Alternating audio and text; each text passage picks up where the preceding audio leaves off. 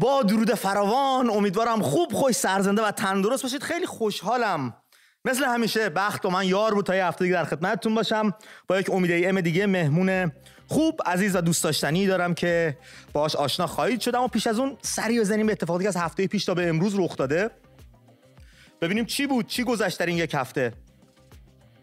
از میهن خبرای جسته گریخته زیاد میاد، ما هم سعی میکنیم دنبال کنیم. خبرای زیاد دلچسبی هم نیست، اما خب باید مرورشون کنیم که تو حافظمون بمونه. دریاچه ارومیه به رغم تمام وعده ها، دستورها، اختصاص بودجه کلان و تشکیل کارگروه‌ها تقریبا به صورت کامل خوش شد. این میشه یک نمونه‌ای باشه از دیگر وعده هایی که مسئولین میدن، بودجه میدن و کمیته میذارن و مایل میکنیم و بل میکنیم، تهش خوش میشه.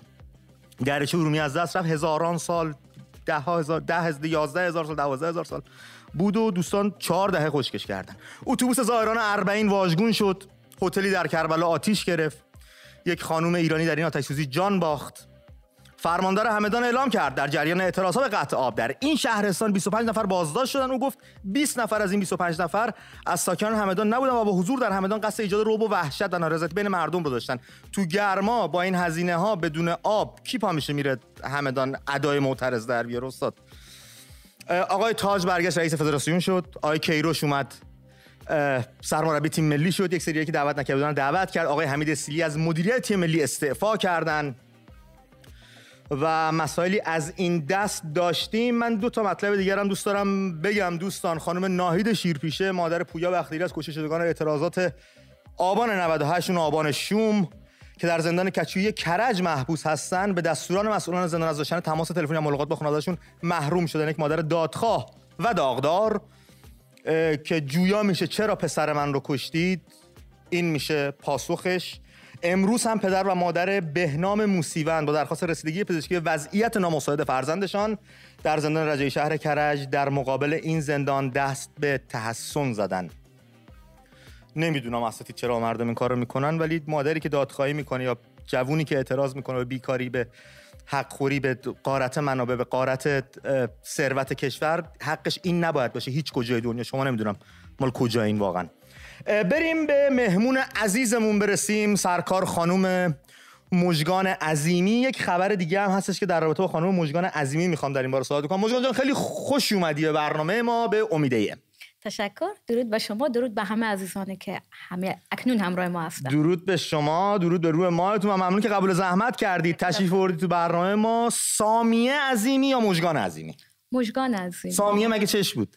سامیه یکی اینکه ما فارسی هستیم، من اسمای فارسی رو خیلی بیشتر دوست دارم و موضوع این که از کودکی مژگان هم بود.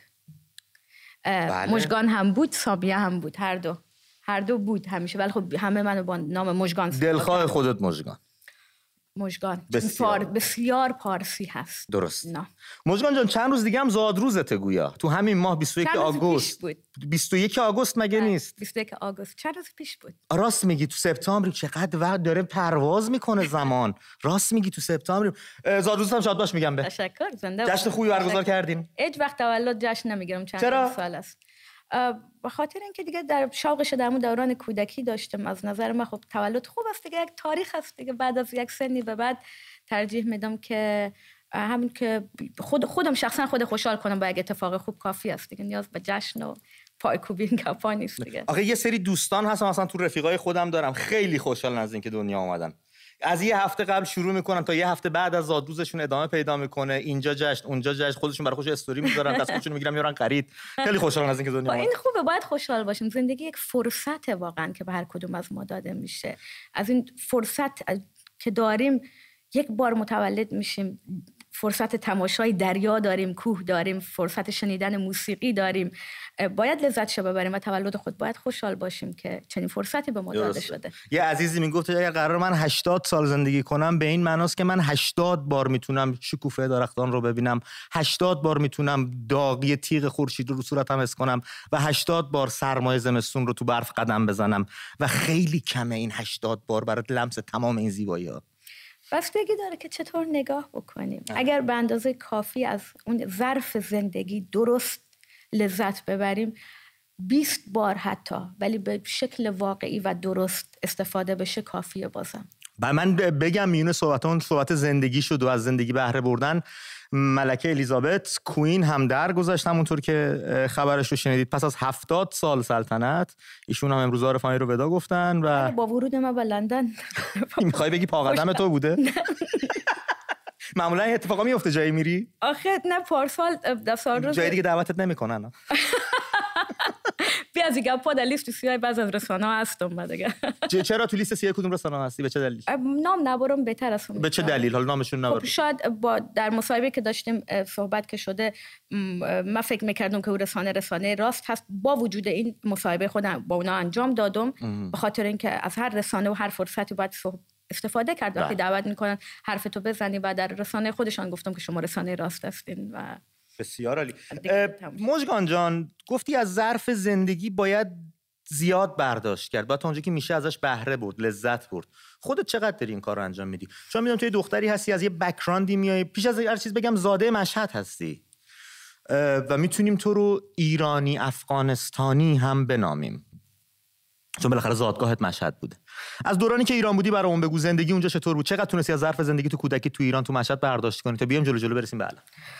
خوب بود. دوران که در ایران زندگی میکردم دوران خوبی بود. سختی‌ها و مشکلات خودت داشت، مهاجرت، تبعیض‌هایی که بود. با وجود همه اینها دوستان خوبی که داشتم، اینها خیلی آسان میکردن همه چیز رو. زندگی در ایران الان فرصتش پیش آمده و باشم بگم نه از زبان خود، از زبان 2 میلیون کودک مهاجر که در ایران زندگی کردن و تجربیات مرا داشتن. چی بخوایم چه نخوایم، چه مردم افغانستان بخواهند نخواهند، کودکانی که در ایران متولد شدن، مهد کودک رفتن، دوست پیدا کردن، شادی داشتن، خندیدن، گریه کردن و خاطرات خوب و بد در ایران دارن، اینها رو شما نمیتونید به اینها در مغز اینا فرو بکنید که شما بیایید حتما تمام توجه خود روی وطن، روی افغانستان تمرکز داشته باشید. ببینید قسمت اعظمی از خاطرات کودکی ما در ایران شکل گرفته به طور ناخودآگاه ما وصل به اون جغرافیا، چه بخوام چه نخوام.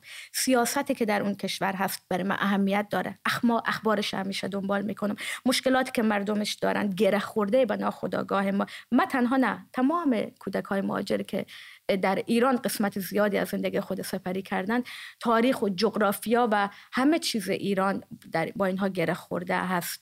و در ایران هم تبعیض دیدیم، در حال هم خاطرات خوش داشتیم. تبعیض چطور بود؟ تو چه زمینه‌ای؟ در تحصیل خیلی بیشتر بود و در قسمت‌هایی که می‌خواستی از یک پله به بعد بیشتر رشد بکنی به عنوان مهاجر دیگه اجازه نداشتی که در بالاتر. متوجهم. یه مثال دوست دارم برام بیاری، اما راجع به تحصیل صحبت کردی، بگم دختران نوجوان افغانستان یه نامه‌ای نوشتن به مردم دنیا و خیلی دردآوره که هیچ پناهی ندارن و هیچ جایی رو ندارن که بهش رجوع کنن. رو کردن به مردم دنیا، برای مردم دنیا نامه نوشتن. روزنامه بریتانیا تایمز نوشت گروهی از دختران نوجوان افغان یا افغانستانی با نوشتن نامه‌ای از مردم دنیا خواستند موضوع ممنوعیت رفتن دختران در افغانستان به مدرسه را فراموش نکنند. آنها نوشتند دنیای عزیز، ما تنها کشوری روی زمین هستیم که در آن دختران نمیتوانند به دبیرستان بروند. به این فکر کنید. و همونطور که تو داری میگی الان اصلا اپیدمی شد تو افغانستان که از یه مقطعی بیشتر دختران نتونن تحصیل کنن. بله متاسفانه تارگت فعلا زنان هستن و این درخواست و نامه‌ای که داشتن فقط مال امروز نیست. 1 سال است که زن افغان در خیابان‌ها یا در خانه به شکل مدنی داره فریاد میزنه که تمام حقوق ما داره پایمال میشه.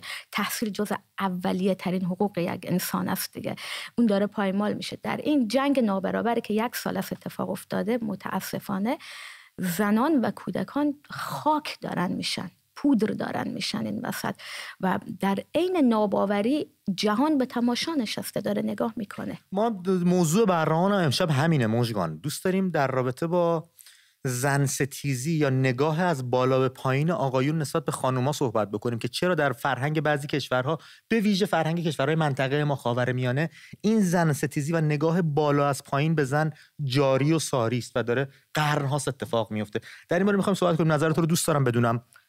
اما پیش از اون یکم برگردیم عقب‌تر، برگردیم به همون مشهد، همون دوران کودکی، خاطرات خوبی که می‌سازی و تبعیضایی که در کنارش بود. علاقت چی بود به خوانندگی؟ اون موقع هم فکر می‌کردی؟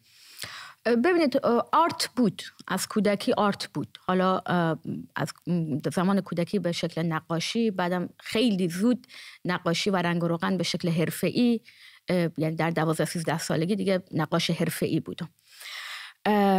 بعدم نوشته مقاله‌های ادبی و مینیمال‌های عاشقانه اینطوری شروع شد با این نوشته‌ها. موسیقی هم که با گیتار شروع شد و پیانو، اما خب به شکل حرفه‌ای نبود موسیقی و همه چیز خیلی عاشقانه بود، خیلی دنیای زیبایی بود. یعنی آرت رو به شکل دیگری در واقع می‌دیدم، بود همراهمه. ولی بعد از اون به خاطر فضا و اتمسفری که در ایران هم بود، اون حسای خوب، اون عشق‌ها اینا کم کم تبدیل به خشم و بغض و اعتراض شد دیگه کم کم. تو برای پویایی در هنر و دنبال نقاشی رفتن و پس از اون موسیقی و خوانندگی با خانواده مشکلی نداشتی؟ خانواده تا حمایت میکردن یا باید با اونا هم میجنگیدی؟ در واقع خانواده مشکل من نداشتم. خانواده چون مادر خودم موسیقی می نوازه. به به، چه سازی میزنن؟ آرمانی آرمانی میزنن، دف میزنن، میخوانن، صدای بسیار زیبایی دارن. با خانواده زیاد مشکلی نداشتم، حتی حمایت هم کردن خانواده، خواهرم، برادرم اینا کمک کردن. اما با قسمتی از اقوام و فامیل، کسانی که در افغانستان هستن، همچنان من این چالش رو دارم که به اونا چه؟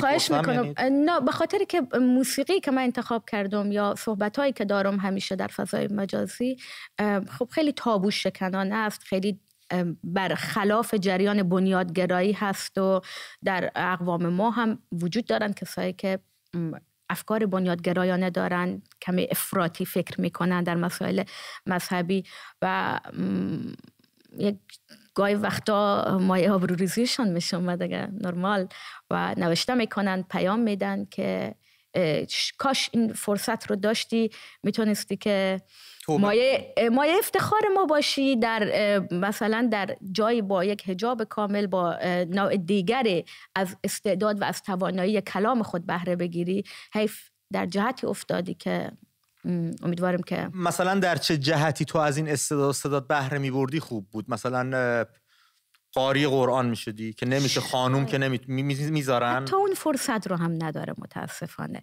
اون نگاه ابزاری، اون نگاه کشتزاری که به زن هست، در واقع به اون شکل فرصتی نداره زن که حتی بخواد استفاده بکنه از. من همیشه توی صحبتام میگم، با رفیقامون که صحبت میکنیم یا دوستامون یا همراها و رفقای گل بینندمون که هر از گاهی رو فضای مجازی و ارتباطی میگیرن صحبت میکنیم، همیشه این بحث هستش که پیش از اینی که بیایم دینمون رو، سنگ دینمون رو به سینه بزنیم، کاش سنگ انسانیت رو به سینه بزنیم. بگیم هممون انسانیم، هممون ساکن زمینیم، هممون حق داریم نفس بکشیم، هممون حق داریم آزادانه از داشته هامون بهره ببریم و تو اجازه نداری بنا به واسطه این که تنها به باور این که به واسطه این که یک طرز فکر دیگه داری و از یک زاویه دیگه داری به جهان نگاه میکنی، بخوای عرصه رو من تنگ کنی و زندگی رو من تلخ کنی. اگر این آدمیت و انسانیت رو بهش ارج بنهیم، این مد نظرمون باشه، فکر میکنم دین و مسائل مذهبی و اینا پس از این انسانیت میاد. چون تو باید مقام انسانیت برسی که بتونی آدم متدین، آدم دیندار، آدم رو راست، آدم صاف و صادق،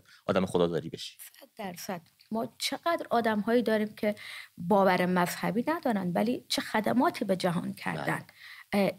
دین و مذهب و اعتقاد مذهبی در واقع ضمانت این رو نمی‌کنه که یک انسان خوبی هستن و چه بسا دینداران و مذهبیونی داشتیم که چه جنایت‌هایی کردن در طول تاریخ به نام مذهب، به نام دین و به نام اعتقادات و سوء استفاده کردن از باور مردم. هیچ وقت هرگز نمیتونه عقیده شخصی فرد. ببینید تا زمانی که بستر جامعه ما به این باور نرسه که ما به هیچ، همین صحبتی که شما کردید، به هیچ عنوان حق دخالت در عقاید شخصی همدیگر رو نداریم، بسیاری از مشکلات همچنان ما باید با اینا دست و پنجه نرم بکنیم. کاملا درست. اولین باری که فکر کردی توانایی خوندن داری و صدای خوبی داری کجا بود؟ چی شد که به این باور رسیدی؟ از همون دوران مدرسه و سرودهای مدرسه، گروه سرود مدرسه فلان، تقدیم جمهوری اسلام، تا اینا بود. خب ما که در 22 بهمن هر این سرودا بود دیگه. بله، بعد اول از اونجا شروع شد، بعد کم کم پدرم گفتش که تو که حالا سرود در مدرسه میخوانی و جزء تک خوان‌ها و اینا هم هستی، سعی کن سرودهایی رو انتخاب بکنی که بیشتر اشعار زیبایی از حافظ، سعدی، فردوسی باشه، سراغ شعرهای حتما حکومتی که یعنی موسیقی که در خدمت حاکمیت هست سعی کن حتی در مدرسه انجام ندی. و بعد کم کم برای معلم میخواندیم و سرودهای اینطوری بود. از اونجا شروع شد. بعدم که موسیقی بود و در همین محافل خودمانی بود اینطوری شروع شد. کی از ایران اومدی بیرون مژگان و چرا؟ از ایران که باید میامدیم، چاره‌ای نبود. به عنوان یک مهاجر افغانستان اگر که 100 سال همونجا میموندیم باز مهاجر بودیم. باز اجازه هیچ چیزی رو نداشتیم. اجازه رفتن به دانشگاه نبود، اجازه خرید هیچ چیزی نبود. خیلی از محدودیت ها وجود داشت دیگه. گفتنش تکرار دوباره است که من حالا بگم خب خودتان در جریان هستین دیگه. تبعیض و محدودیت های بسیار زیادی بود. باور بکنید که من آخرین فرد خانواده بودم که با اشک و گریه از ایران آمدم. چون عاشق خاکی که بزرگ شدید، دوستانم، ذره ذره هوای اونجا، نفس کشیدن در هوای اونجا رو دوست داشتم. خیلی دردناک بود بر من، برخلاف میل خود از اونجا آمدم. ولی وقتی آمدم اصلا دیگه تعریف این مهاجرت، این چیزی که من فکر میکردم کلن از بین رفت. اینجا برای من خیلی از محدودیت ها برداشته شد و گفتم که خب کاش زودتر می آمدم بیرون. بالاخره که اونها من رو متعلق به خودشان نمیدانستن، هرچند که من خودم متعلق به اون خاکی که زادگاه ما بود میدانستم. ولی خب البته این رو بگم که قانون تأثیر بسیار زیادی در فرهنگ مردم داره. قانون وقتی که حقوق یک مهاجر رو طوری تعریف میکنه که یک شهروند درجه 2 یا درجه 3 محسوب بشی، خود به خود در افکار عمومی تأثیر میگذاره. 100% باهات موافقم. همینجا توی انگلیس که ما داریم زندگی میکنیم، شاید خیلی از انگلیس ها دوست نداشته باشن خارجی ها اینجا باشن، ولی خب قانون یه جوری تو روشون وایساده و اجازه صحبت بهشون نمیده و میگه همه آزادانه میتونن زندگی کنن. درست میگی. به این مسئله خیلی میخوایم بپردازیم، چون قانون توی جامعه است که مردم رو هدایت میکنه و این زن ستیزی و نگاه بالا به پایین رو دلیلش میخوایم بپرسیم، ببینیم چی دربارش با هم صحبت کنیم. در ادامه رفیقامون هم زنگ میزنن رو خط برنامه میان، در این باره با هم گفتگو میکنیم، ببینیم علتش آموزش پرورش غلطه، باورهای خشک و خرافاتی، سنت‌های غلطه، دین زدگی و مذهب زدگی. چی میتونه باشه که زن جایگاه خودش رو در جوامع گوناگون، در فرهنگ‌های گوناگون، همه جا، توی هند هم زن ستیزی هست، توی مکزیک هم میتونی پیدا کنی، توی برزیل. ما میخوایم راجع به منطقه خودمون صحبت بکنیم. مایی که اینقدر داریم دم از این میزنیم که مرد در دامن زن به معراج میرسه، بهشت زیر پای مادران است و این قشر عزیز هستند، از نعمات خداوند هستند و باید قدرشون رو دونست. اینا رو میگیم، توی احادیث هستش، توی فرهنگ ملیمون هستش. من شاهنامه رو وقتی میخوندم، اونجایی که رستم رخششو میدوزدن و رد پای رخشو میگیره، میرسه به سمنگان و میره اسبشو میخواد و اتفاقاتی که میفته، اون شب رستم رو نگر میدارن و تهمینه میره بالا سر بستر رستم و از رستم خواستگاری میکنه. خب داره جایگاه زن رو یه جای دیگه ای نشون میده به من. داره میگه زن یک آدم مستقل، خودمختار و میتونه خودش برای زندگی خودش و آیندهش تصمیم بگیره. اما خب این فقط توی شاهنامه است. توی جامعه ما نمیبینیم نمود پیدا کنه. چی میشه که ما اینا رو از دست میدیم؟ چی میشه که اینا از بین، چی میشه که اینا رنگ عوض میکنه؟ من فیلم‌های افغانستان تو دهه 70 رو میدیدم. دختر و پسر توی دانشگاه، کافه ها، کاباره ها میگفتن، میخندن، رقصشون به جا بود، مذهب. چی شد همه چی عوض شد؟ چی شد همه چی کنفه یکون شد؟ آدما چی جوری میتونن اون چیزی که داشتن رو بذارن و اون چیزی که داره زندگیشون رو مختل میکنن رو بردارن صفر بشه؟ این اتفاق برای خودمون هم افتاد پس از شورش 57. بیشتر دوست دارم تو صحبت کنی برامون. همونطور که گفتی دغدغه افغانستان رو داری چون کشورته و به ویژه تو یک سال گذشته که طالبان برگشتن، به ویژه فشاری که روی خانم‌ها هستش، اون صحنه دلخراش بلند شدن هواپیما از روی باند و مردم روی بال هواپیما نشسته و یه سری سقوط کردن. چی میشه که اینجوری میشه مژگان؟ مردم چی به دست میخوان بیارن که زندگی رو به خودشون و اطرافیانشون حروم میکنن؟ ببینید صحنه هواپیما که یکی از دلخراش‌ترین صحنه‌هایی بود. وقتی یک آدم معمولی از بال هواپیما این آویزان میشه، دیگه بالاخره یک عقل ساده انسان این رو بهش میگه که این هواپیما پرواز کنه ممکنه که تو بیفتی. درصد خیلی پایینی از شانس وجود داره که تو با اون هواپیما تا قسمتی پرواز بکنی در رو برای تو باز بکنن. ببینید که به چه نقطه اون آدما رسیدن که ترجیح میدن شاید از اون 90% از اون بالا بیفتن، ولی وارد این زندان 30 میلیونی که قرار بود برای اونها باز بشه و در این زندان بمونن انتخاب کردن که بین مرگ تدریجی، مرگ آنی رو داشته باشن. این که از این موضوع. صحبت دیگه که داشتیم امید جان در مورد همین 1 سال گذشته اتفاقاتی که افتاد، طالبان اومد کشور، آخرین سرباز آمریکایی فکر کنم هفته پیش خارج شد. این 1 سال این اتفاقاتی که در افغانستان افتاد بر تو چه گذشت؟ چطور داری نگاه میکنی قضیه رو؟ چون میدونم آدم دغدغه‌مندی هستی با توجه به کارهایی که اجرا کردی، شعرهایی که انتخاب کردی که درباره‌اش صحبت خواهیم کرد. آدم دغدغه‌مندی هستی. میخوام ببینم چطور وقتی نشسته بودی این صحنه رو می‌دیدی چی تو فکرت، چه حسی به دست داد؟ واقعا میگم یکی از غم‌انگیزترین تاریخ‌هایی که در زندگی خود تجربه کردم اتفاقی بود که اول چون طالبان هرات را گرفتن، شهری که ما اونجا میایم، شهر هرات را گرفتن، بعد از اون پایتخت رو گرفتن. اشاره کردیم به خروج نیروهای آمریکایی شما از افغانستان که با باور من به شکل فیزیکی نیروهای آمریکایی خارج شدن از افغانستان، اما بخش عمده از سیاست طالبان همچنان تحت تأثیر و فرمان آمریکایی خواهد موند. از نظر من. یعنی تو میگی آمریکایی با طالبان دارن کار میکنن و با هم دوستان و با هم روابط دارن؟ ببینید وجود یک گروه و نیروی جنگی در منطقه 100% معادله رو به نفع آمریکایی ها تموم میکنه در اون منطقه. بله 100%. که بخوان کشورهای اطرافو بترسونن و شروع کنن اسلحه فروختن و از این کاری که میکنن. و بله و این چیزا متاسفانه در اون چند سال گذشته وقتی که حکومت قبلی که در افغانستان بود از قبیل آقای اشرف غنی که رئیس جمهور افغانستان بودن، اصلا بزرگترین مشکل اینجا بود که اینها کسانی بودند که در افغانستان زندگی نکرده بودند. در واقع سیاسیون تربیت شده خود آمریکا بودند که در دانشگاه آمریکا درس خوانده بودند. اینها مشاوره غلط با آمریکا دادن. افغانستان را تک قومی یا اکثر قوم ها، یعنی یک قومی که در اکثریت هستن، اینا معرفی کردن و آمریکا با یک تصور غلط وارد افغانستان شد و سیاست یک سیاست بومی نبود در افغانستان. خب یک کشوری مثل آمریکا که بخواد یک کاری انجام بده، خب به حرف آقای اشرف غنی و این و اون که گوش نمیکنه. مدت‌ها تحقیق میکنن، مطالعه میکنن، ارزیابی میکنن، آدماشون رو میفرستن، نیروهاشون رو میفرستن، جاسوسی حتی اگه بشه میکنن، بعد یه تصمیمی رو میگیرن دیگه.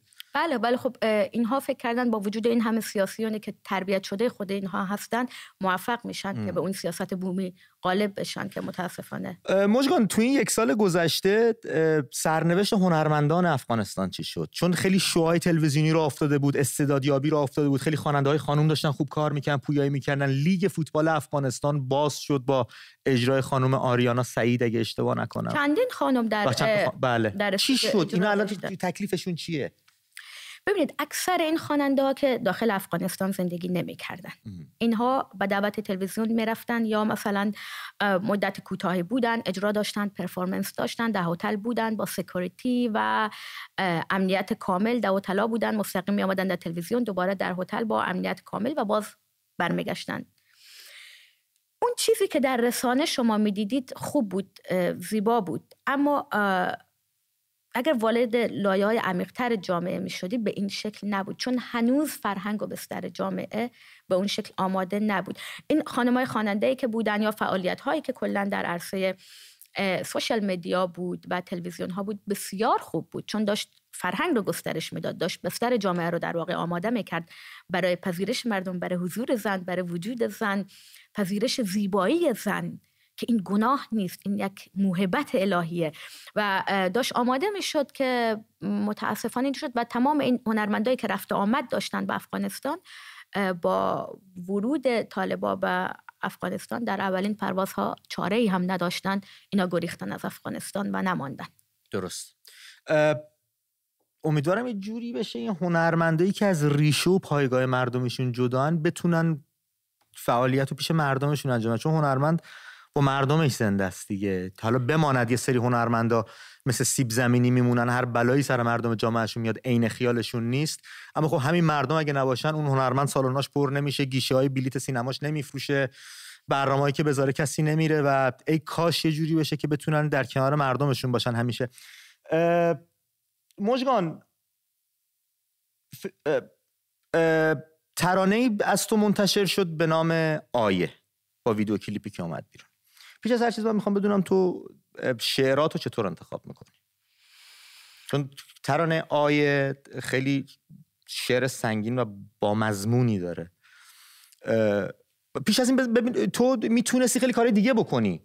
دختر جوونی هستی، خوش بر رو هستی، هنرمند هستی، میتونستی بری سبک پاپ شروع کنی، آهنگای دیگه خوندن و کلابا رو شلوغ کنی و یه کارهای دیگه ای بکنی. چرا رو بردی به این سبک کار و اعتراض که میدونم از دغدغه من دید، ولی بیشتر برای اون بشکاف توضیح بده و اینکه چگونه ترانه‌هاتو انتخاب میکنی؟ فکری میکنید یا میفرستن میخونید بعد میگی مثلا این خوبه، یا هدفمند کاراتو انتخاب میکنی؟ ببینید واقعیتش اصلا تصور من این نبود امید جان، قرار نبود این بشه. من دارم از زمان نوجوانی خود میگم. تصور من، چون معمولا هنرمندا حالا اکثرا تصوری دارن در زمان نوجوانی از پرفورمنس، از اجرا، خود در استیج ها میبینن، در اجرا مردم دارن جیغ میکشن براشون. دقیقاً چیزی که من در خود میدیدم یک دنیای عاشقانه، ترانه‌های عاشقانه، یک دختر کوچولوی هپی مپی با کلاه کپی و رقص هیپ هاپ روی استیج و شادی میده به مردم. به خاطر اینکه اون موقع هنوز من دغدغه نداشتم، به خاطر که هنوز از مشکلاتی که در اون جامعه بود به اون شکل واقعی یک نوجوان زیاد لمس نمیکنه و بیشتر با او فکر بودم، تصور من او بود و وقتی هم که من میخواستم وارد دنیای موسیقی بشم با اون تصور وارد شدم. در واقع منتها چی شد داستان که وقتی به شکل حرفه‌ای من خواستم کار تولید بکنم، به افغانستان رفتم، با همراه موزیسین‌های افغانی اونا ملاقات داشتم. ما 2-3 کار شاد هم تولید کردیم، یعنی بعد از چندین سال که در اروپا بودم وارد افغانستان شدم، با قراری که با موزیسینا قرار داشتیم کارهایی را تولید کردیم، خواندیم و بعد گفتم ویدیو اینا رو میرم در اروپا جور میکنم که امکانات بیشتر است برای ویدیو. بعد از اینکه کارا را اجرا کردم 1 ماه من تایم داشتم که در افغانستان بمانم.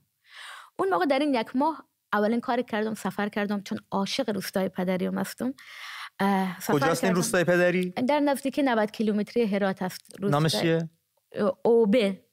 اوبه از آب، از چشمه و از آب میاد. چون چشمه‌های طبیعی آب داره. از زیباترین روستاهایی هست که در افغانستان و بسیار مردمش تمدن و فرهنگ زیبایی دارن.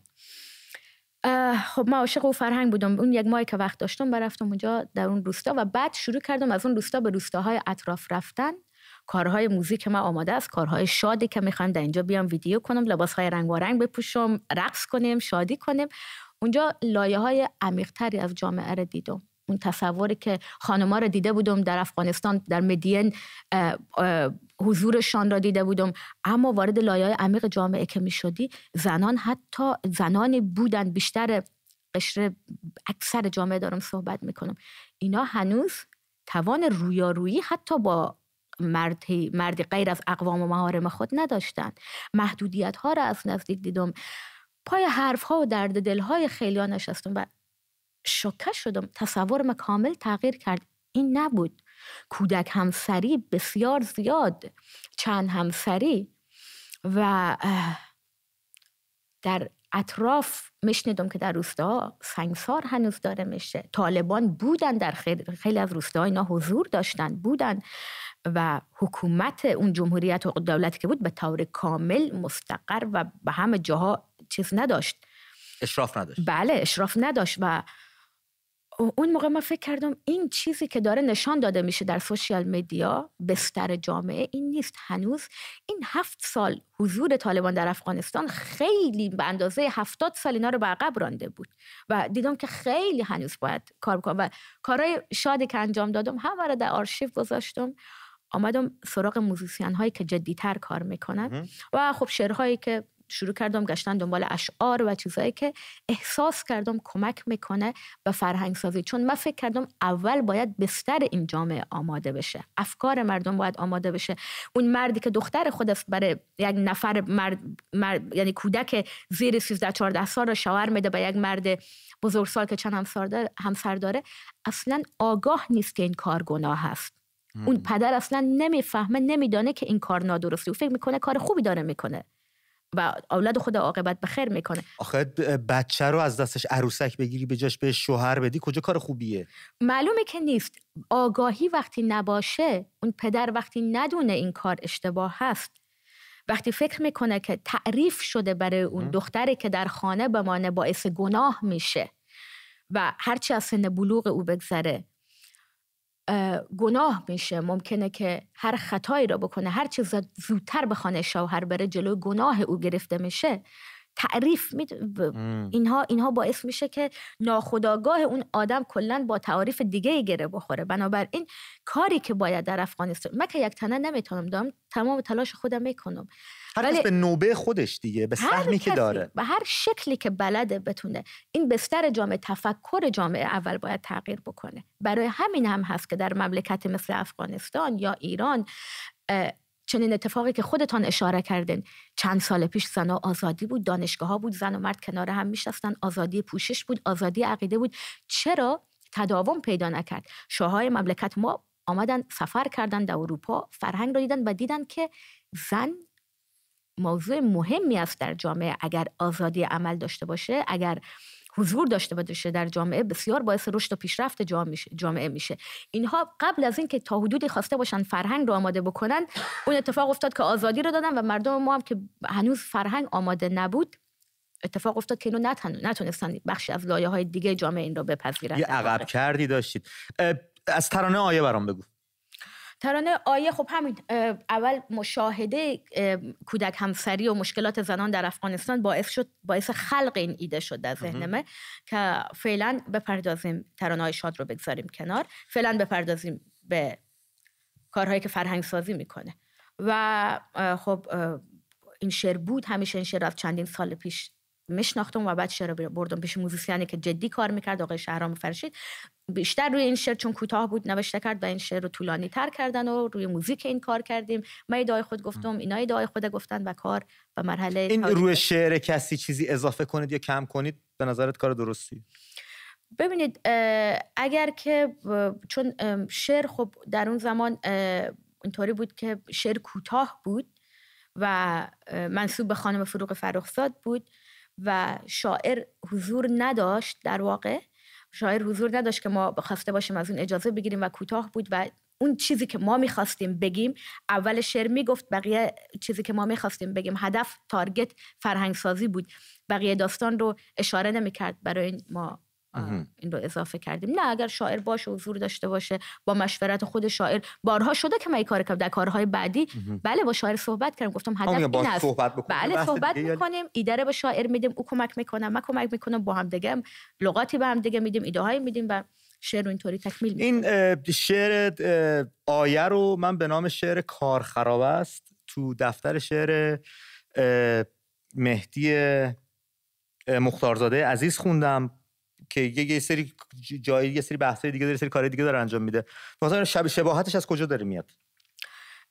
هنوز خیلی شبهه وجود داره که آقای مختارزاده، من با ایشان صحبتم کردم بعد از اینکه این کار بیرون آمد، چون در همه فضای مجازی در گوگل و اینا منسوب به خانم فروغ بود، بعد از اینکه این کار تولید شد، البته قبل از ما 2 خواننده دیگه هم این کار رو خوانده بودن، اجرا کرده بودن، اما با ملودی‌های دیگر و خب دیده نشده بود. با اجرای شما خیلی به چشم اومد و یه چیز نزدیک 6 میلیون ویو خورده این کلیپ. بالاتر از 6 میلیون الان بالاتر شد. بله 7 میلیون فقط در یک کانال یوتیوب ویو خورده، 4 میلیون ویو هم در فیسبوک داشت. بعد خب ایشان برام نوشته کردن و با ایشان صحبت کردیم، ایشان گفتن که این 4 خط اول این شعر از من هست، از خانم فروغ نیست. حالا اون بحثی که خودتون باهاشون میتونید اصلا نمیخوام ورود کنیم، چون آره چون من خوندم برای خودم جای سوالش که این شباهت از کجا داره میاد. ولی یک کار دیگه دادی به نام حاکمان، اون هم خیلی تاثیرگذار بود و اون هم یه ویدیویی براش ساخته بودی، از اون برامون بگو. کار حاکمان هم بعد از آیه که قدم اول آیه بود، کار حاکمان دیگه تارگت زنها نبودن، داشت به یک فرهنگ افراطی و بنیادگرایی در کشور ما داشت اشاره، در مناطق ما داشت اشاره میکرد که ما اصل را رها کردیم، به مسائل فرعی چسبیدیم و همون انسانیت هست اصلی. پیام تو هم تو شعر حاکمان همین بود. بله در واقع همین بود، انسانیت و از سوء استفاده از مذهب و باور مردم. شعر اینطوری شروع میشه. این شعر هم کار حاکمان از شهرام جان فرشید هست. شعر داره اینطوری شروع میشه: چه کردن با نام خدا، چه کردن با جان بشر. این گونه شروع میشه. تمام سوء استفاده سران حکومتی و حاکمان ممالک ما هست. و بعد داره اشاره میشه به مردم که شما عصر رو رها کردین و چسبیدین به چند تا مسائل مذهبی و دارن تمام ثروت و تمدن ما رو دارن تخریب میکنن، میبرن. بله، به نام دین. خیلی جالبه مژگان، دین قرار بود بیاد ما رو به هم دیگه نزدیک کنه، ولی در درازای تاریخ میبینیم چه انسانهایی جان باختن، چه گردنهایی زده شد، چقدر خونریزی شد به نام همین دین و چقدر تفرقه انداخت بین مردم. یک چیز جالب، چرا هیچ وقت در طول تاریخ ما پیغمبر زن نداریم؟ دقت کردین؟ پرسش جالبی، اینو بعد خدا بپرسیم چون ایشون انتخاب میکنه. خب همه پیامبران هم که راستی نبودن. 124,000 تا میگن داشتیم. خب اینا که همه واقعی نبودن دیگه. راست میگی و ما دوست داریم بدونیم واقعا. پرسش کردیم پیامبر چرا زن نه؟ راست میگی. رفتم تو فکر، تا حالا بهش فکر نکرده بودم واقعا. من فکر میکنم چون خودخواهی و اون احساس رهبر بودن این در زنها خیلی کمتر هست. خب ما زنایی هم داشتیم که ملکه بودن، یک ارتشدار بودن، دریادار بودن. بله. زنای برجسته تاریخی اصلا خیلی داشتیم ما. بله، قدرت داشتن، با تکیه بر قدرت خود بله. زندگی کردن. ولی ما دارم در مورد این صحبت میکنم که هیچ زن ادعای پیغمبری نکرده، نیومده خود رو برتر نشون بده و ارتباط خاصی دارم با کائنات و با آسمان ها و این داستان ها. هیچ وقت در طول تاریخ این اتفاق نیفتاد. درسته.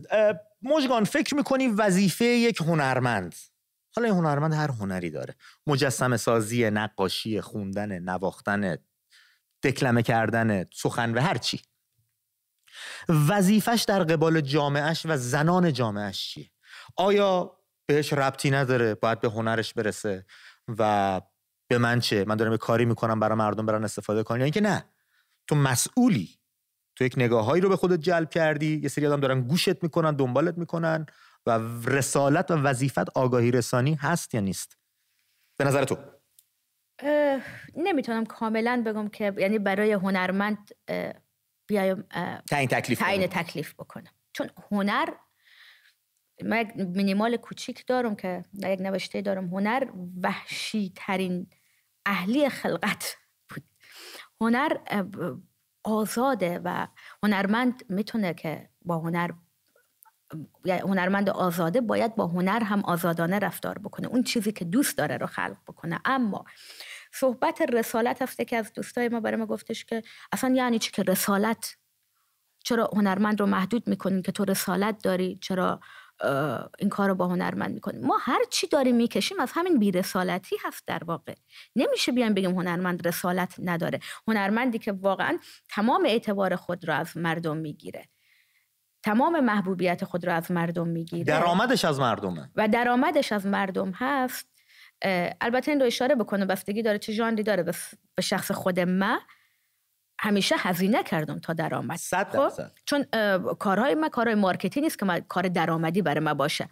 مژگان یه پرانتز باز کنم، ببخشید، تو از ریشه جدایی، تو پایگاه مردمی رو نداری. تو اگه تو کشور خودت بودی، کنسرت که میذاشتی درآمد میتونستی داشته باشی، شوهای تلویزیونی که دعوت میشی درآمد میتونستی داشته باشی. بله، تارگت من نبوده. ولی خب یه سری هنرمندا هستن تو کشورشون دارن زندگی میکنن، پایگاه مردمی دارن، تریبون هم دارن، شوهای مختلف هم دارن، عکسشون سردر سینما هم هست، ولی خب سیب زمینی.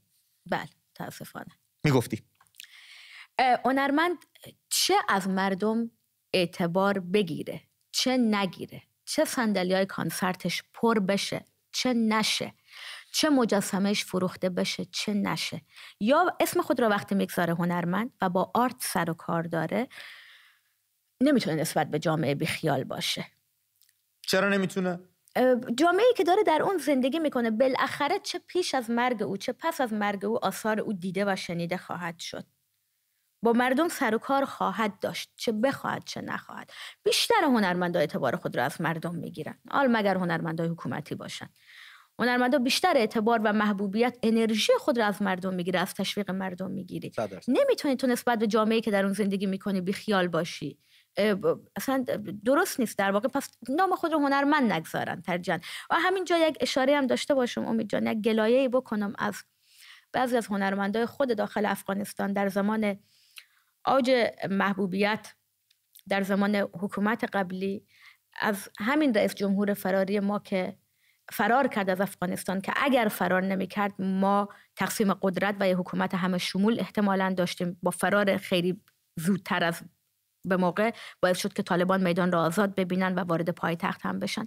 ما هنرمندان داشتیم که در اون زمان از محبوبیت خود استفاده می‌کردن و در لایف خود در سوشیال میدیا آمدن نشستن و به شخصه در زمان رأیگیری اعتراضات مردم که رأی آنها دزدیده شده بود، اینا آمدن شخصا از رئیس جمهور ما دفاع کردن، حمایت کردن و به مردم جهت دادن. در واقع از رسانه خود استفاده کردن و به طرفداران خود جهت دادن و علنا آمدن دفاع کردن از این. ما که خود ما بچه از اول مشخص بود که خب چون حکومت تک قومی بود مشکل داشتم از اول با این داستان.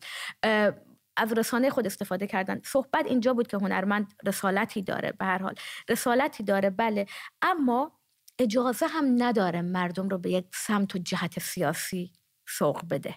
اگر باور خودش حتی به شکلی هست که این سیاست، این روش درست هست، اجازه هنرمند کارش آگاهی دادن به مردمه. اشاره کافی هست. شما مستقیما به عنوان یک هنرمند اجازه نداری که از پلتفرم خود، از رسانه خود استفاده بکنی، از یک چهره یا از شخصیت خاصی و از یک شیوه سیاسی شما بیای حمایت بکنی. به نظر من حتی اگه فکر میکنی اون درسته. چه بسا من امید شاید ندونم، خودم گول خوردم، دارم میرم 4 نفر دیگرم گول میزنم. اینه که مطلقی وجود نداره. 100% هیچ چیزی خوبه مطلق نیستش، همه چی تون. مژگان یه پرسش دیگه، پس از کار موفق آیه و حاکمان کار دیگه ای از مژگان بیرون خواهد اومد به زودی؟ کارهای دیگه هم که داشتم ولی آره این دوتا ولی خب خیلی دیده شد و اصلا یه فرقی توی لیگ دیگه ای بود. راست با هم صحبت کنیم. بله. خب تمام کارهای ما اجتماعی بود. فقط یک کار در نوروز بود که من کار شادی بود که اونم به خاطر نوروز بود. اینقدر فضا غمگین بود که دوست داشتم کار شادی بکنم. دیگه تو نوروز خودزنی نکنیم دیگه. تو نوروز یکم شاد. حداقل جشن باستانی ماست دیگه. کار بعدی، کار آینده چی داری؟ کاری هست که همین امروز، همین حالا، همین ثانیه وایرال شده. جدی؟ 10 دقیقه پیش فکر می‌کنم روی یوتیوب وایرال شده. نگفتم. من ساعت زده بودم که همزمان با برنامه شما این وایرال بشه در یوتیوب. نام کار چیه؟ امارت جنون. فکر می‌کنم بچه‌ها تو منوتو پلاس پخش خواهد شد. بله پخش خواهد شد حتما. و اونجا بچه‌ها رسیدگی خواهند کرد. من خودم نشیدم، دوست دارم بشنوم. قطعا بعد از برنامه میرم. کجا؟ یوتیوب برم؟ بله در یوتیوب، در کانال یوتیوب خودم است و این کار شعر و موزیکش از آقای کیان آرنج هست، یک هنرمند بسیار دغدغه‌مند، و تولید ویدیو این کار از یک بانوی از افغانستان هست که به نام خانم نادیا فیضی که فارغ التحصیل دکترای کارگردانی از دانشگاه آلمان هستند و ایشان این ویدیو رو برای ما جور کردن و از همینجا بهشون درود میفرستیم. خسته هم نباشن. ما میریم نگاه کنیم ببینیم چی موردی به ذهنمون رسید میگیم. دوستان به پایان بخش یک اندک اندک نزدیک شو. اندک اندک تاشیم الان دیگه قشنگ. بریم درنگ کوتاه داشته باشیم، برگردیم در بخش دوم با تماس‌های تلفنی شما دوستان همراه بشیم. 2044 28 42 79 82 30 2044 28 42 79 82 30. اشتباه شده. این شماره اشتباه شده. بذار از رو براتون بخونم. 2044 19 51 23 82 90 2044 19 51 23 82 90. امید.am نشانه اسکایپ ما هست که شما را از آن چه هستید به ما نزدیکتر میکنه. درنگی بکنیم جایی نرید تا زود، یا هم چند ثانیه دیگه برگشتیم خدمتتون میبینیم.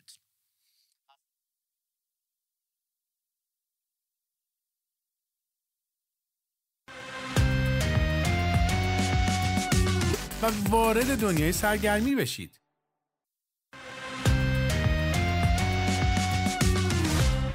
خیلی خوش برگشتید به ادامه برنامه. شمارمون 2044 19 51 23 82 90 هستش. امید.am هم نشانی اسکایپ ما هست که شما را از آنچه که هستید به ما نزدیکتر میکنه. رفقا پیش از اینکه تلفن دوستان رو بگیریم دوست دارم نظر تو در رابطه پرسش برنامه بدونم که این نگاه زن ستیزانه و نگاه از بالا به پایین به خانم‌ها در جوامع گوناگون و فرهنگ‌های گوناگون به ویژه توی منطقه خودمون همون خاورمیانه از کجا نشأت میگیره، از کجا میاد به نظر تو؟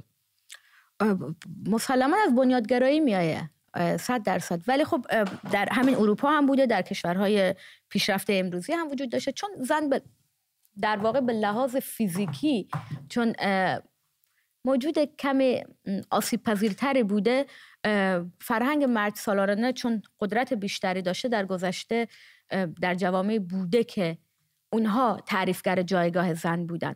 اما خب هرچی یک جامعه به سمت پیشرفت و فرهنگ بهتر داره پیش میره، زنها جایگاه بهتری پیدا میکنن.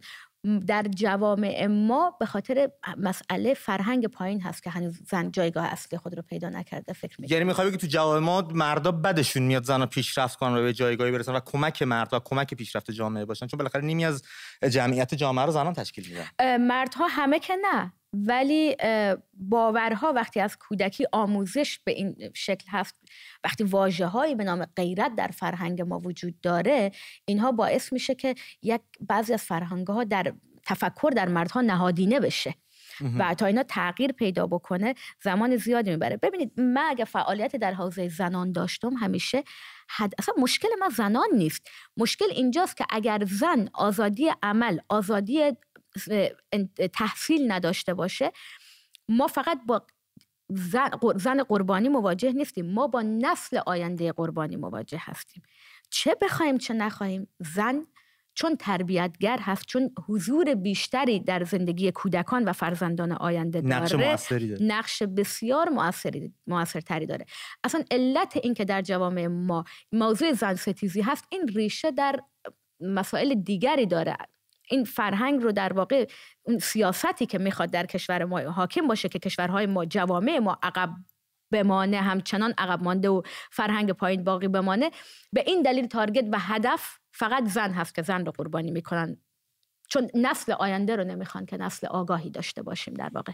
آره یکم عجیبه، چون همه جای دنیا سعی میکنن هوای زنها رو داشته باشن، چون بالاخره یه قشری هستن که آموزگارند و نسل تربیت میکنن، خیلی سعی میکنن هواش. به این بینش هم رسیدن اینها، فهمیدن که اگر ما میخوایم یک جامعه پیشرفته و سالم داشته باشیم، اولین موضوع زن هست. زن باید آرامش خاطر داشته باشه، جایگاه شغلی، جایگاه اجتماعی درست داشته باشه تا بتونه نسل سالم و بهتری در آینده تحویل بده. بریم ببینیم نظر رفقامون در این باره چیه، چون پرسشمون از دوستامون هم در همین باره هستی که به نظر شما این زن‌ستیزی و نگاه بالا به پایین آقایون نسبت به خانم‌ها از کجا داره میاد تو فرهنگ‌های گوناگون، به ویژه فرهنگ ما در منطقه.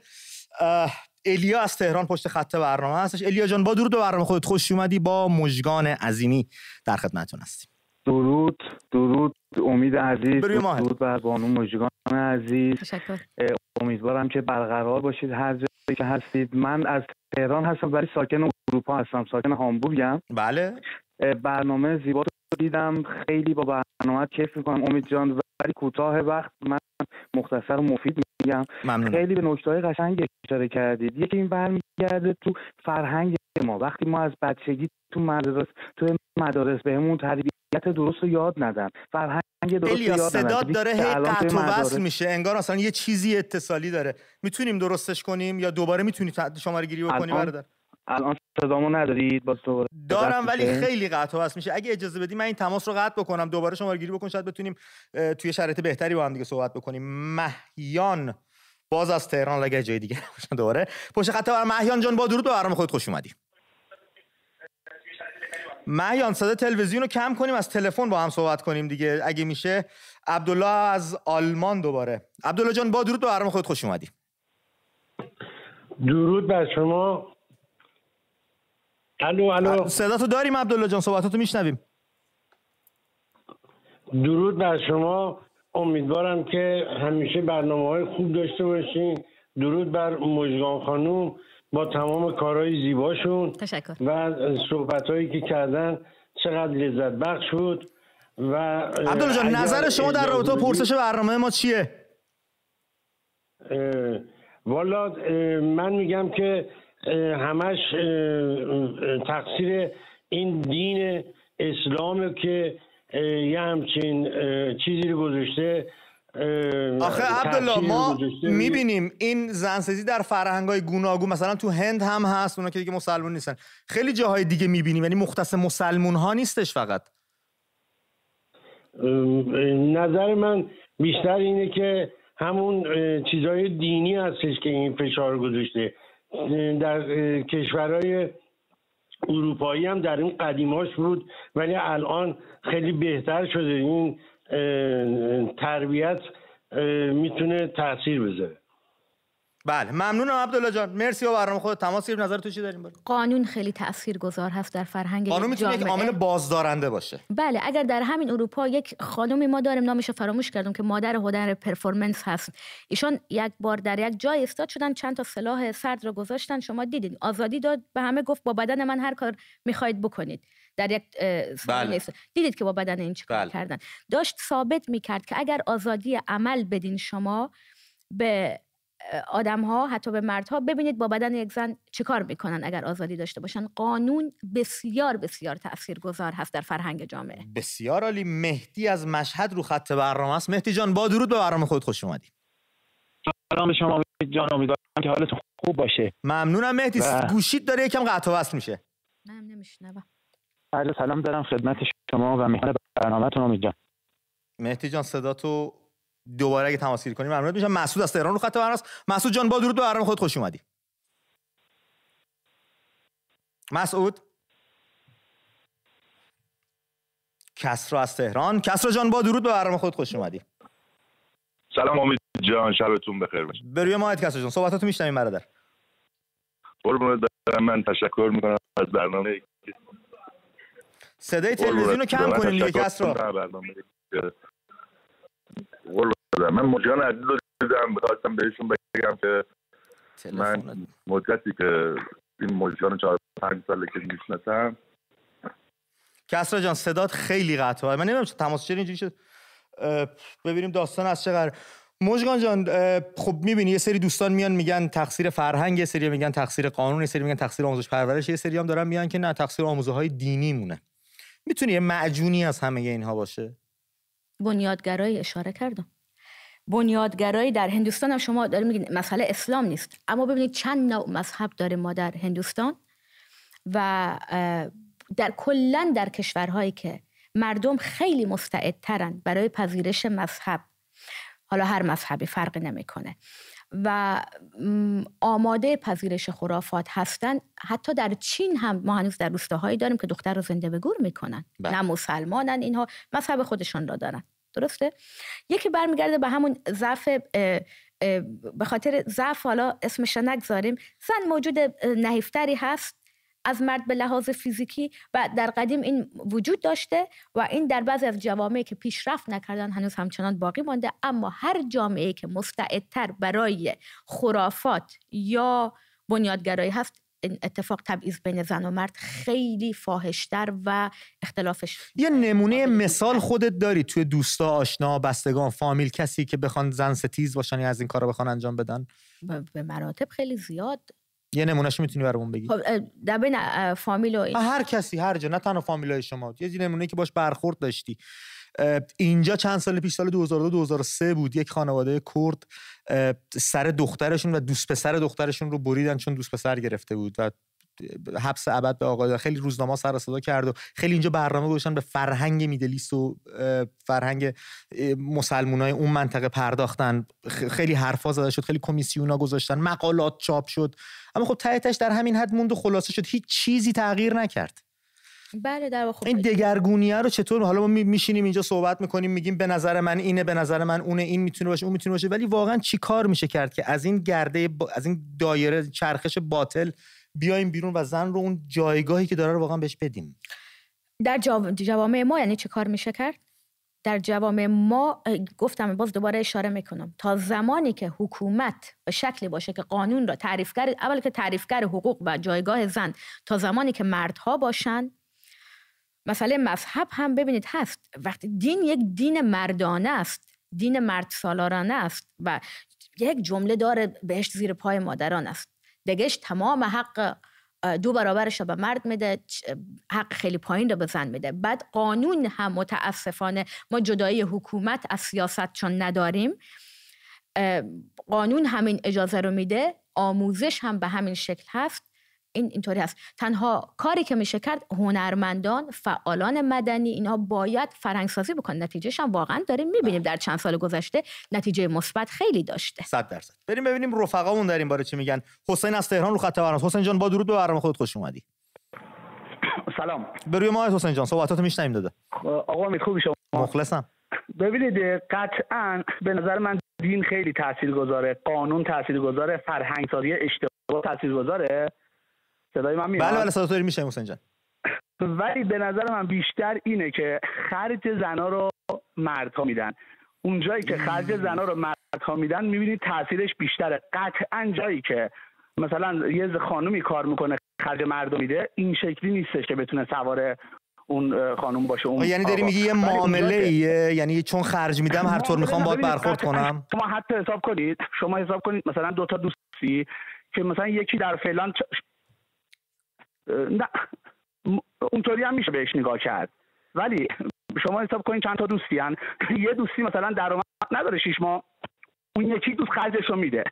اون دوست مثلا خواه ناخواه هر چقدر با معرفت باشه، هر چقدر خوب باشه، شاید اون یکی دوسته که درآمد نداره فعلا 6 سالم خرج اون یکی رو داره باشه، ولی وقتی که خرجش رو میده ناخودآگاه سوار اون یکی میشه.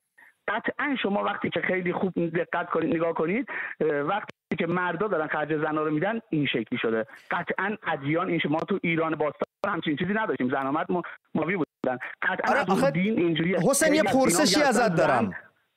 تو قانون تدوین شده کشورهایی مثل ما تو منطقه این قضیه ذکر نشه چون یکی داره خرج اون یکی رو میده هر جور میخواد باهاش برخورد کنه؟ فکر می‌کنم یه قضیه مقدار ریشه‌ای‌تر و عمیق‌تر از این صحبت‌ها باشه.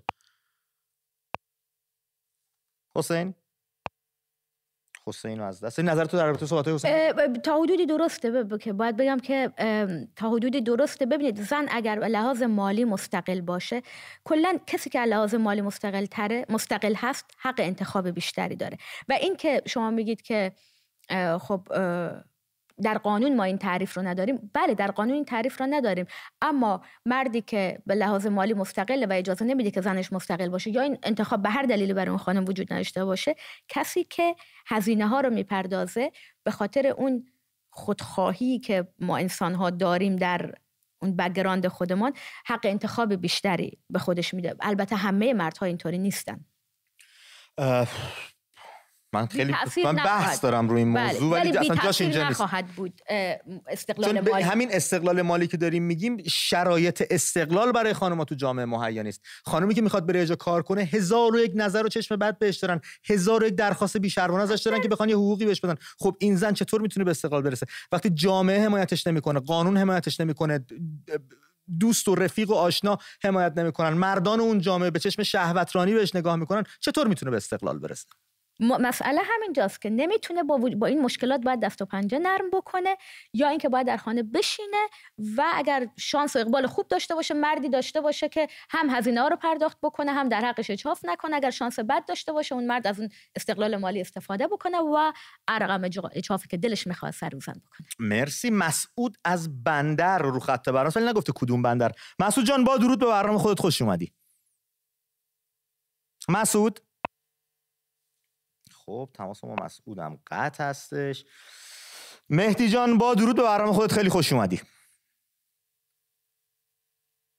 خب مهدی هم نیست. آره این اصلا به مشکل برخورده خطا. با مژگان در این باره صحبت میکنیم که مژگان عزیزم این استقلالی که باید به وجود بیاد در جامعه برای زنها که بتونن خودی نشون بدن، ارزنده‌ای بکنن در عرصه های گوناگون، چه ورزشی، چه سیاسی، چه اقتصادی، چه هنری، آیا بارش به دوش همین مردهایی نیستش که دارن حق زنها رو میگن؟ یعنی این مردها باید یه جایی به خودشون بیان، یه گشایشی در جامعه ایجاد بکنن یا یه همدلی و همدردی با خانم‌ها داشته باشن که فضا مساعد بشه. 100% اصلا شک. خود زن به تنها چطور میتونه حقشو از قوه قضاییه ایران بگیره؟ من اول برنامه گفتم مادر دادخواه و داغدار رو گرفتن کردن زندان که چرا میگی بچه‌مو کی کشت؟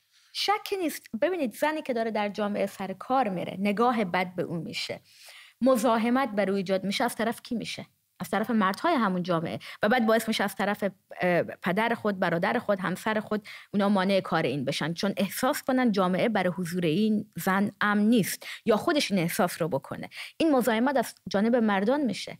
خواهش باید بشه از این مردان، من نمیفهمم به هر شکلی، یا همون مسئله فرهنگ سازی بشه که نکنین مزاحمت به هر شکلی، که اگر قانون حتی به شما اجازه میده. ببینید در این اروپا چرا هیچ کس، من از روزی که در اروپا، در ایران عادت شده بود بر من از خانه تا مدرسه تا مکتب که میبرم، ما مسیر را میرفتیم 10 تا مطلق ما میشنیدیم، هیچ کس نبود، هیچ قانونی نبود که از اینها بپرسه. چرا ما چنین چیزی در اروپا نداریم؟ به خاطر که قانون به شدت برخورد میکنه با مزاحمی. مثلا یه پدیده‌ای توی ایران هستش، این که بغل خیابون وای میستن، یا وای میستن ماشین میخوان بگیرن، اصلا کار دارن، منتظر کسی ان، 30 تا ماشین وای میسته، بوق میزنه، به زور میخوان اون خانومو سوار کنن، 1001 حرف نامربوط میزنن، در صورتی که اصلا اون خانم کار دیگه ای داره میکنه، اصلا جهانش جهان دیگه ایه. چقدر غم انگیزه. شما زن نیستی امید جان، من زندگی کردم. شواهد امر که میگه نه.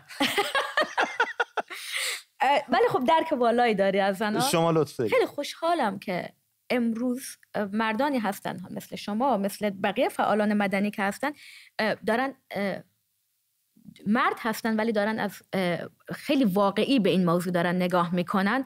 ما در افغانستان هم داریم، تعدادشان خیلی کم هست. ببینید این رو هم بگم که در افغانستان تنها بعد از ورود طالبان در این 1 سال، خب مردا خب جنگ بودن، در جبهه‌های جنگ بودن، بعد از اینکه طالبان آمدن خب سلاح‌ها رو دادن و بعضی‌ها فرار کردن و بعضی‌ها هم ماندن و در خانه‌ها پنهان شدن، بعضی‌ها زندانی شدن. کی در خیابان است؟ چشم در چشم طالب. زن‌ها هستن. به چه اعتباری؟ به اعتبار جان خود. بدون یعنی پشت و پناه، بدون هیچ پشت و پناهی آمده ایستاده داره مبارزه میکنه، که جهان هم البته داره ایگنور میکنه این زن رو. آمده داره مبارزه میکنه، با تمام وجود ایستاده مبارزه میکنه. ای کاش مردهای ما چه در افغانستان چه در ایران، در هر جامعه که هستن، کنار این زن بایستید. این زن دشمن شما نیست. آره این خیلی حرف جالبی که زن دشمن شما نیستش.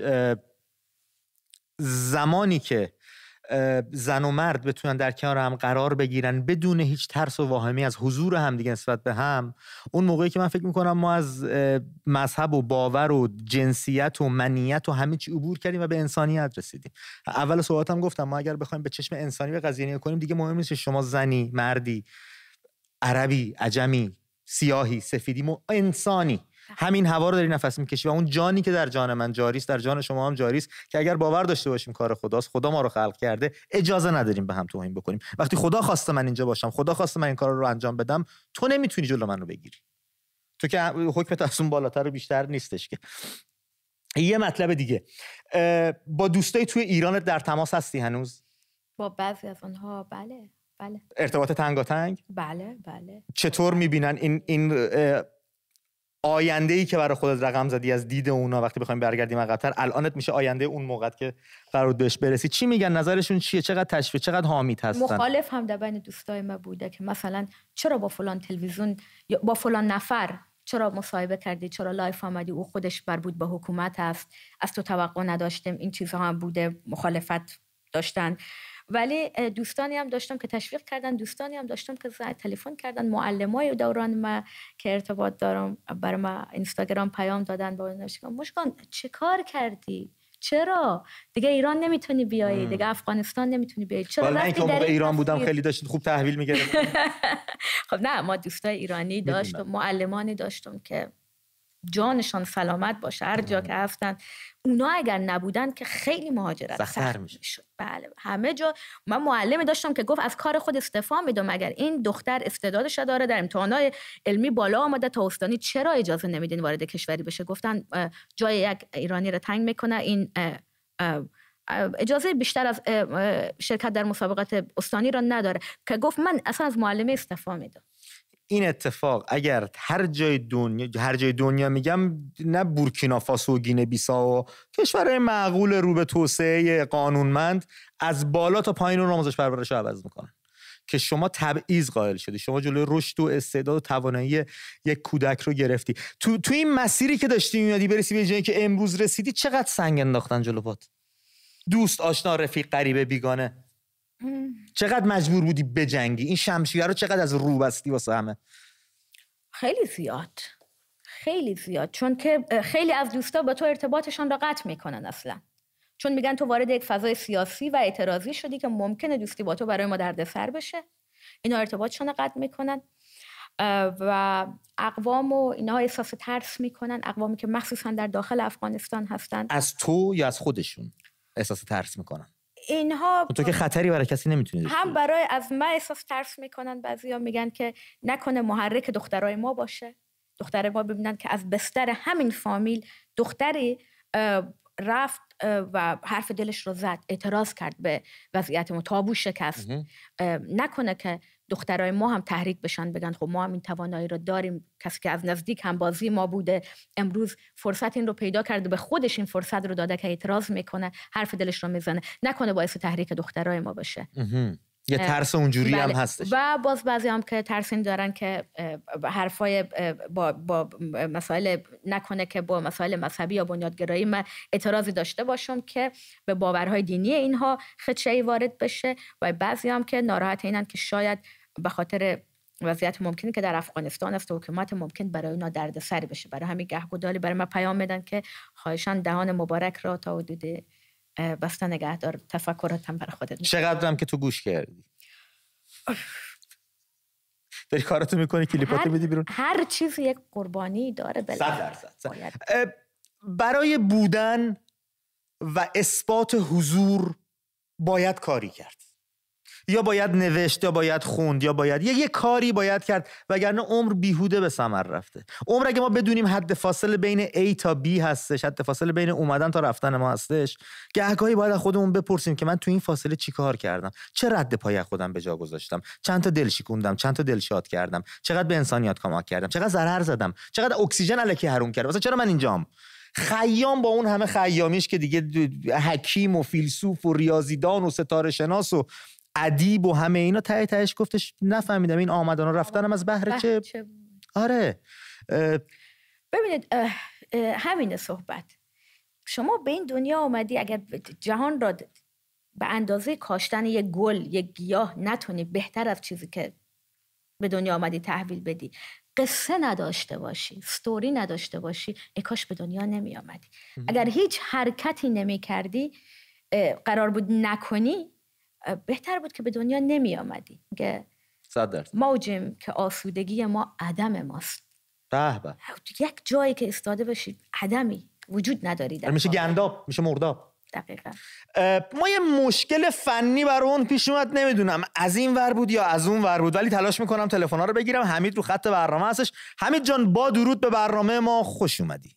امید جان سلام. به روی ماهت، صحبتاتو میشنویم. صدامو داری؟ بله رسا. امید جان فراتر از دین و اقلیم و بنیادگرایی مطلب میخواستم بهتون بگم. دین برگرفته از اقلیمه. ما در کشورهای گرمسیری مثل هند و ایران و عربستان برانگیختگی مردم رو داریم. در اروپا که آب این موضوع نداریم. حمید صدا خیلی بد داره میاد دادا، اصلا به سختی میشه متوجه شد چی داری میگی.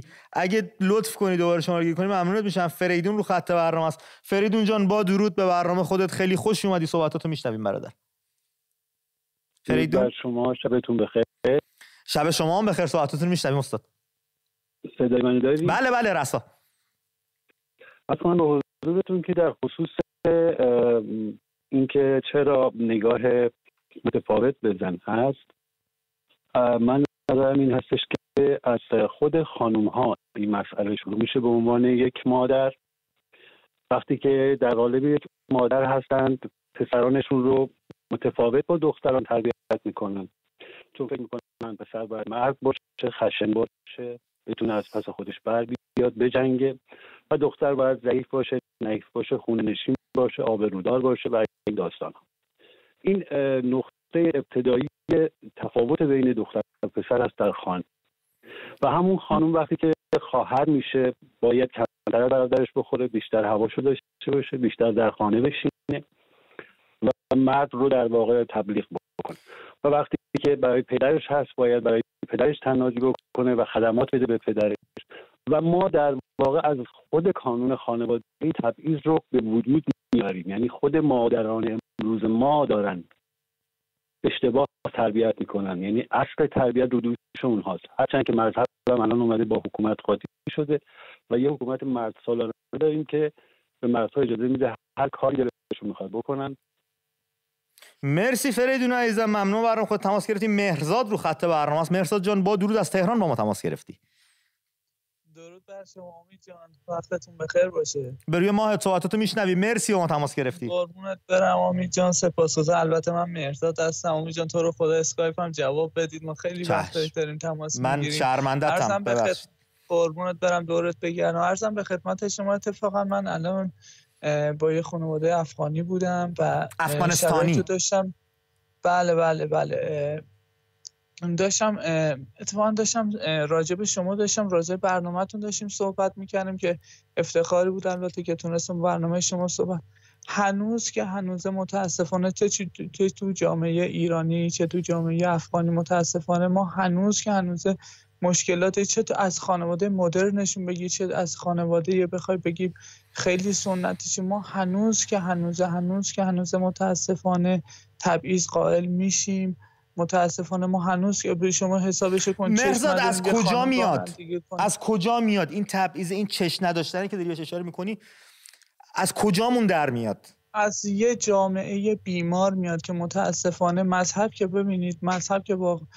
که وارد یک جامعه که میشه، متاسفانه وارد یک جامعه که میشه تمام ریش و بن و همه قضیه رو از بین میبره. دیگه خودتون که ماشاءالله دیگه امید جان، خودت که دیگه پیشکسوت این بحثا هستی، خودت میدونی که ما چه تاریخی داشتیم، افغانستان چه تاریخی داشت، چه بلایی سرشون آوردن. دکتر نجیب چه سخنرانی داشت میکرد که گفت حالا اسم کشورها رو نمیارم، این بلاها سرتون میارن، نکنید این کارو، با هم دیگه صلح داشته باشید، نکنید، حالا از هر مذهبی هستید هر چیزی نکنید این کار. متاسفانه دیدید که چه بلایی سر افغانستان اومده و الان هم مملکت ما هم مملکت اونا تیکه تیکه شده و تقسیم شده بین کشورهایی که قدرتمند جهان و ما فقط شدیم یه بازیچه، یه تماشاگر که ببینیم اخبار آی دلار میره بالا میاد پایین، مملکت رو کی گرفت کی نگرفت.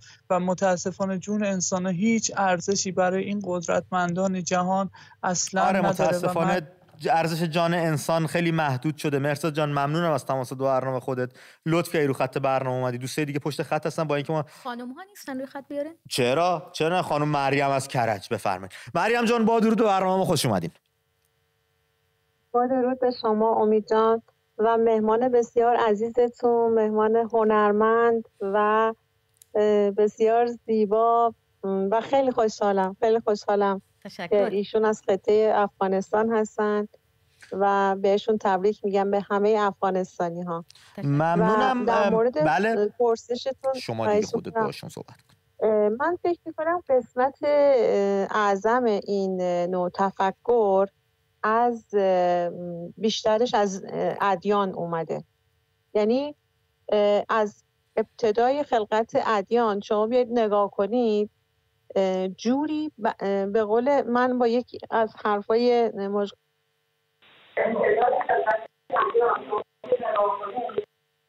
چه اینجوری شدی؟ مریم جان گفتن که خط رو خط میشه هنوز؟ یه لحظه خط رو خط شد، ببخشید ادامه بدید. خواهش میکنم. یه حرف خوبی زدن، گفتن چرا هیچ پیامبری تا به حال زن نبوده. خب چرا زن نبوده؟ واقعا من خودم فردیم که سالهای سال به این موضوع فکر کردم. خب انسان فکر میکنه، واقعا هم چیز بیهوده نیست بگم مثلا یه فکری ولی خب بیاین نگاه کنید، این ادیان بودن که از ابتدا قوانین این رو ایجاد کردن برای سرکوب زنان. اینکه مثلا پیامبران همشون چندین زن داشتن، حتی مثلا پیامبری بوده که چند تا خواهر همسرشون بودن. کدوم پیامبر مریم جون؟ من فکر میکنم پدر حضرت یوسف بود، درسته؟ فکر نکنم.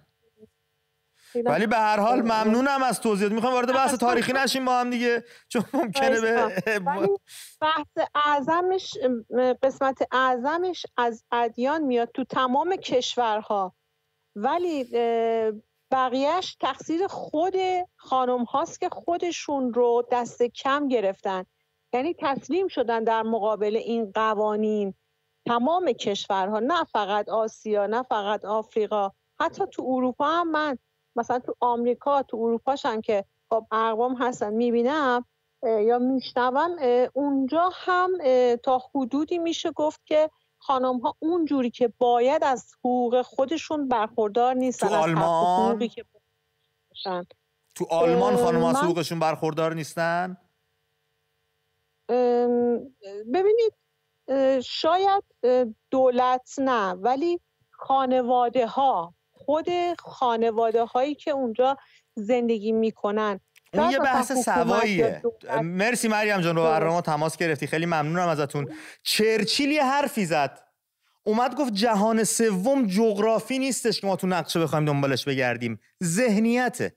شما این ذهنیت رو میتونی با خودت هر جا بری، شما میتونی بری توی سندیگو زندگی کنی ولی همچنان کیفیت زندگی شاسکولاس آباد رو داشته باشید. این نظر تو چیه در این باره؟ 100% جهان سوم رو ما میسازیم، افکار ما میسازه. در ادامه صحبتون آقایی که گفتن که مادرها مسئولیت دارن، 100% دارن، پدرها هم دارن. بله. همه مسئولیت رو به دوش مادرها نذاریم. مثلا مادر به حمایت پدر هست سری تصمیم گیری ها رو میکنه. پدرها این مسئولیت رو دارن که در خانه از کودکی تبعیض قائل نشن.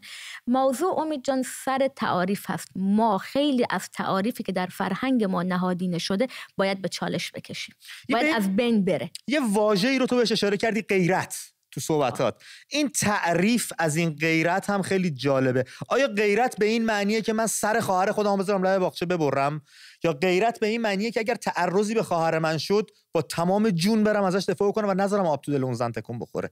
غیرت رو چی تعریف کنیم؟ این متر و معیارمون کجاست؟ غیرت به اینه که من یک زندگی آروم و آسایش خاطر برای خواهر، مادر، همسرم فراهم بکنم، یا اینکه نه ببندم و در قفل کنم و موبایل ازشون بگیرم و کتک بزنم چون من غیرت دارم؟ آیا اسم غیرت میشه؟ این تعریفا مرزها رو میتونه جابجا بکنه. این رو من با اصل این کلمه کلا من مشکل با غیرت، این کلمه عربی من کلا مشکل دارم. چی باید جایگزینش کنیم به باور تو؟ در فرهنگ ما حمایت اگر می بود تمام. حمایت، پشتیبانی و حمایت تمام شد. بریم سینا از گچساران ببینیم در این باره چی میگه. سینا جان با درود از گچساران ما تماس گرفتیم، ممنونم ازت. الو سلام. بروی ماهت دادا. خوبه؟ خیلی خوشحالیم از گچساران، بچه گچساران هم به ما زنگ میزنن. الو. قطع شد که. بهنام از تبریز. بهنام جان با درود به برنامه خودت، خیلی خوش اومدی، از تبریز با ما هستی. سلام امید جان. به روی ماهت. بهنام پیش از این که صحبتتو شروع کنیم من یه تشکر ویژه از شما تیتیای با شور و با شعور بکنم به خاطر کاری که دارید انجام میدید. امروز باشگاهتون اعلام کرد در ازای هر برد یک زندانی جرایم غیر امن رو آزاد خواهید کرد. من خیلی ممنونم واقعا از شما، هوادارا و باشگاهتون. آقا شهر اولین هاست دیگه. مسجد سلیمان هم همینو میگه شهر اولین ماییم. آره دیگه، نه هنوز مونده. اولین بار همیشه کارهای خوب رو از تبریز شروع میشه. به هر حال من به نوبه خودم چون هوادار فوتبال هستم خواستم سپاسگزاری کنم. برگردیم به موضوع برنامه‌مون، صحبتاتو در این باره میشنویم دادا. خوشگل و زیباتون هم سلام عرض میکنم، ان شاءالله که هر جا باشن خوب باشن. زنده باشن. تشکر. خب بهنام جان نظر در رابطه با زن ستیزی و نگاه بالا پایین آقایون نسبت به خانم‌ها چیه داده؟ من حالا الیزابت دوم رو تسلیت عرض میکنم برای همه خانوما. یه الگوی خوبیه برای همه خانوما. 70 سال تو رأس کار بوده. همه خانوما میتونن برای خودشون انواع الگوها رو انتخاب کنن، با همون الگو پیش برن و همیشه موفق باشن. بله البته چه الگویی رو انتخاب میکنیم خیلی مهم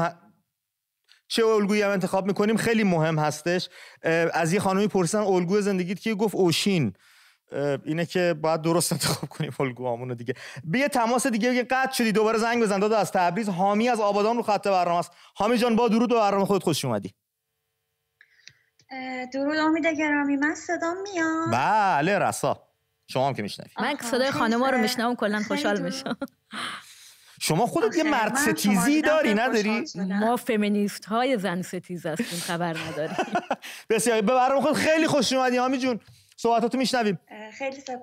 خیلی سپاسگزارم امید گرامی. خیلی به مهمانتون خوش آمد میگم، به یک برنامه ایرانی و یک خانم افغانستانی بسیار بسیار زیبا هستن ایشون. واقعیتش من چون سالها برای کودکان کار کردم این رو تجربه کردم که ما وقتی بچه‌ها رو از بچگی از هم جدا می‌کنیم از لحاظ جنسیتی، اصلا این در واقع آلارم رو بهشون میدیم که شما با هم فرق دارید و این متاسفانه بعد از حالا انقلاب خب خیلی بیشتر شده و ما هر چقدر که پیش رفتیم این بیشتر شده. من یادم سالهایی که ما کودک بودیم، من دهه 60 هستم، یه دونه به قول معروف 2 تا 3 تا متکا می‌ذاشتیم جلوی تلویزیون همون برنامه کودکی که خیلی معروف بود و هیچی هم نداشت، ولی خب ما علاقه‌مند بودیم بهش رو روی 2 تا دقیقاً بله، روی 2 تا متکا پسر دختر اصلا فرقی نمی‌کرد، کنار هم ردیف می‌خوابیدیم و این برنامه نگاه می‌کردیم، چقدر لذت می‌بردیم، اصلا متوجه نبودیم که جنسیتی وجود داره و واقعاً هیچ تفاوتی نداشت.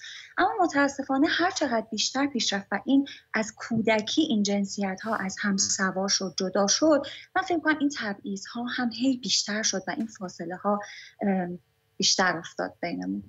آره یه جورایی حامید اینی که تو داری میگی یه جورایی ما خانوما رو بلد نیستیم، خانوما هم آقایون رو بلد نیستن و فکر میکنم دلیلش همین بوده که از کودکی ما رو از همدیگه جدا کردن. با دخترها چیکار داری؟ بیار اینور با پسر رو بازی کن، با همدیگه نرید، با همدیگه نید و من یاد نگرفتم که چطور باید با یک خانم برخورد کنم. یک خانم کجا باید پشتیبانی و کجا باید سرش رو شونم بگیرم، کجا باید پشتش بیستم، کجا باید رهاش کنم خودش. ما یاد نگرفتیم اینا رو متاسفانه.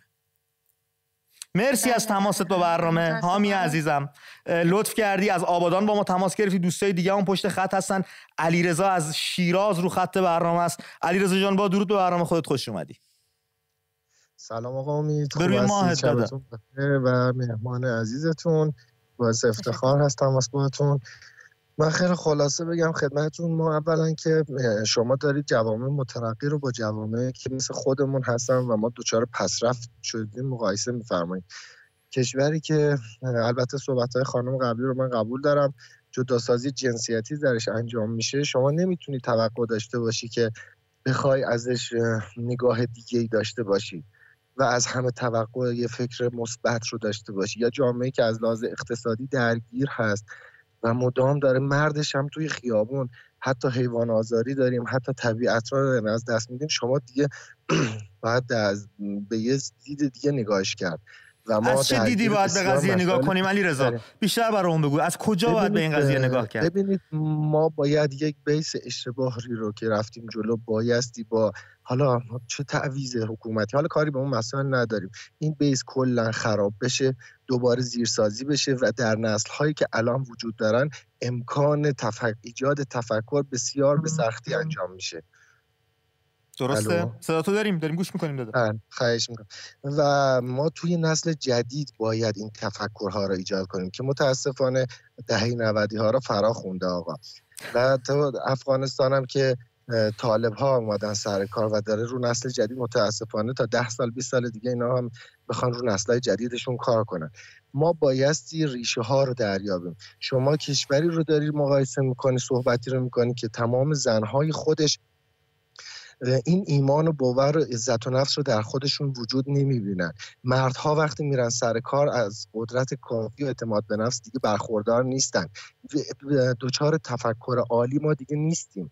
ما نمیتونیم راجع از ما توی نیازهای اولیه‌مون موندیم اکثرا و شما نمیتونی توقع داشته باشی به اون افکار اون دیگه میشه مربوط به یه قشر خاصی از جامعه که اونها میشن جزء استثناءات متاسفانه. اگر بخوایم اون چیزی رو که مد نظر شما هست انجام بدیم، بایستی از بیس از بچه‌ها شروع کنیم که اونم برمیگرده به ایجاد یک جامعه سالم که الان حالا با این وضع موجود فکر نمی‌کنم چه در ما چه در افغانستان این قابل انجام باشه. مرسی علیرضا عزیزم. 2 دقیقه پایان برنامه، بیشتر زمان نداریم. با برنامه خود تماس گرفتیم، ممنونم. خیلی پوزش میخوام از دوستایی که سعی کردن تماس بگیرن، نه شما تکنیکه یه مشکل تکنیکی داشتیم، حرف زدنم یادم رفت، یه مشکل تکنیکی داشتیم نتونستیم تماس بگیریم. رفقایی هم که پشت خط موندن من ازشون واقعا پوزش میخوام. 2 دقیقه هم به پایان برنامه بیشتر زمان نداریم، میخوایم با مژگان 2 دقیقه رو سپری بکنیم. من فقط بگم این جوامعی که میگی الان پیشرفته هستن، علی عزیزم، اینجور نبوده. یک رنسانسی درشون اتفاق افتاده. 300 400 سال پیش تو همین انگلیس آدمو تو دیگ میپختن، جنگای صلیبی میکردن، کاتولیکا میریختن، پروتستان ها رو میکشتن، کلی اتفاق دیگه. ولی مردم یه جا گفتن بس، باید دین از سیاست جدا بشه، مذهبیون باید برن توی کلیساها، اعمال نفوذ نکنن و جامعه باز شد و زنها تونستن صداشون رو پس بگیرن. یه دقیقه پایان برنامه اعتراض کردن، حق رأی گرفتن. بله، حق رأی گرفتن. یک دقیقه پایان برنامه داریم. از برنامه‌ات برامون بگو. پلان هایی که در آینده. بله. میخوام یک کمی عاشقی کنم اگر بشه، یعنی زندگی کنم در واقع. شده که یعنی اونور قضیه الان هست که شما می‌خوای عاشقی بکنی یا رو 50% خودت حساب کردی؟